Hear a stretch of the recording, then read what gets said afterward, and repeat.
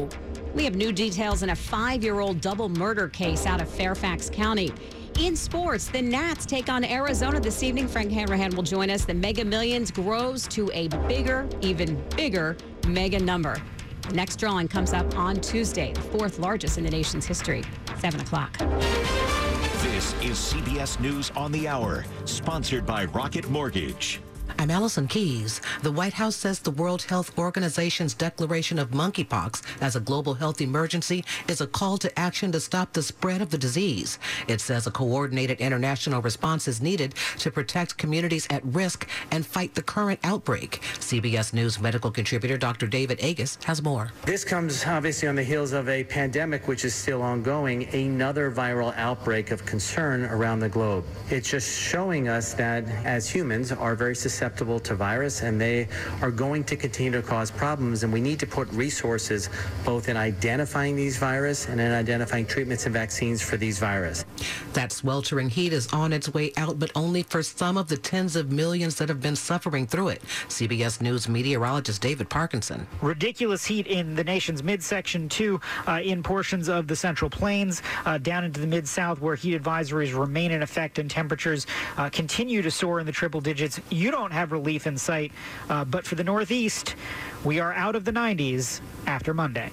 President Biden is recovering from that highly transmissible BA.5 COVID-19 variant. Dr. William Schaffner at Vanderbilt University says the 79-year-old is far from alone. BA.5 is the newest Omicron variant, and its striking characteristic is how contagious it is. It can spread very, very widely and is doing so now.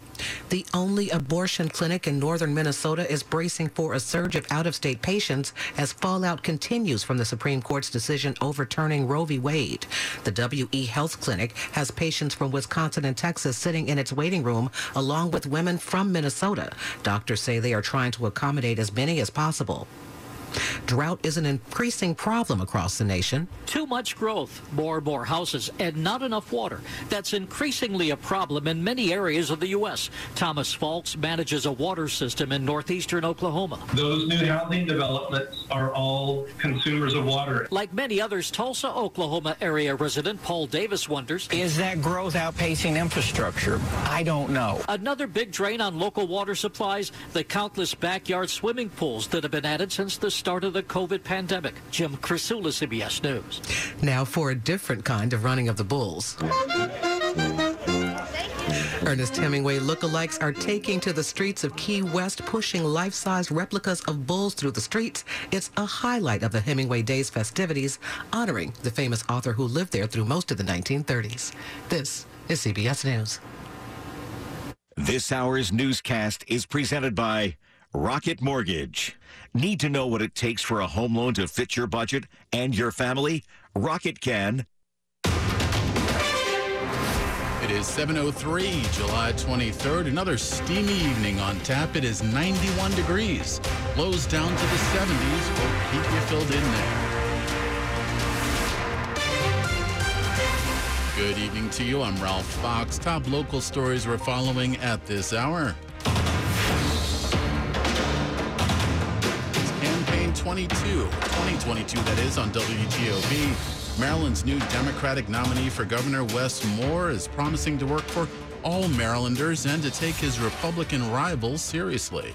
Plan on leading with a very clear understanding that every single Marylander is not just going to have a vote, but they're going to have a voice. The political novice beat high-profile Democrats like former U.S. Labor Secretary Tom Perez to cinch the nomination and take on Trump-supported Republican Dan Cox. Dan Cox represents the most extreme fringe of American politics, and simply put, he is so far outside of the mainstream that I believe he would be dangerous in the governor's office. A former combat veteran, Rhodes Scholar, and best-selling author, Moore has faced questions over his backstory, but has dismissed claims that he exaggerated his personal narrative. Shayna Stulin, WTOP News. All the results continue to come in from Maryland's primary as more mail-in ballots get counted. In Maryland's 2nd Congressional District, Nicolette Ambrose, the projected winner of the Republican primary. She'll face Democratic Congressman Dutch Ruppersberger in November. In the 3rd District Republican primary, Eurypsy Morgan, the projected winner there. She'll face Democratic Congressman John Sarbanes in the general. And you're being told to pack lots of patience if you're following the county exec race in Montgomery County. In the Democratic primary, it's a neck-and-neck race between incumbent Mark Elrich and challenger David Blair. Heading into the weekend, Elrich had eked out a lead of just 0.3%, or less than 300 votes over Blair, as mail-in ballots get counted. There appears to be a long road ahead, though, as the counting of provisional ballots won't start until Wednesday. Then the last of the mail-in ballots will start being counted on Friday. Elrich said in a message late this week that more than 115,000 mail-in ballots were requested, and as of Election Day, only about 30,000 had been received. So we wait. But it's nature, and this is not a quick process. Reardon Sullivan has already been projected as the winner on the Republican side. John Aaron, WTOP News. The temps are well worth noticing this weekend. Also, you'll want to notice some extra caution. We're experiencing some extreme heat this weekend. That means a mix of high heat and humidity with temperatures above 90 degrees for at least 2 days, making it harder for our bodies to cool down. That's why it's so difficult for some of our elderly and young children to manage the high heat, and so they're the most vulnerable to it. Dr. Jason Singh is a doctor at Kaiser Permanente. He says it's important to recognize the signs of heat-related illnesses. The most common ones are heat cramps and heat exhaustion. So how do you prevent it? Water, rest, and shade. Protect yourself from the sun by wearing a white-brimmed hat, sunglasses, and putting on sunscreen of SPF 30 or higher. Melissa Howell, WTOP News. The heat causing some headaches for Amtrak riders. The carrier says service operating between New York and Philadelphia may experience some weather delays. Customers with reservations on trains that are being modified will typically be accommodated same day on trains with similar departure times. Amtrak will also waive additional charges for customers who want to change their reservation during that modified schedule.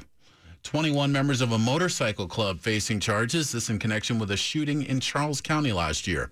The shooting at a Waldorf lounge in October during a birthday party left one person dead, injured 3 others.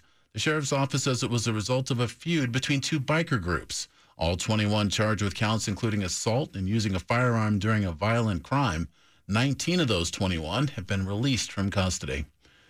Coming up after traffic and weather, if you're looking to beat the heat indoors, another Jordan Peele movie is out with big expectations. It's 7:07.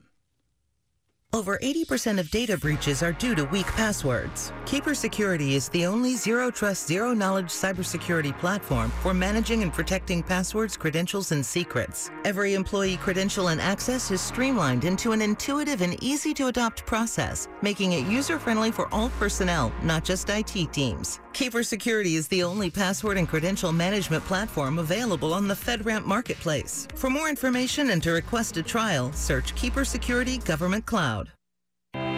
RCN is becoming Astound Broadband. We've been a part of your community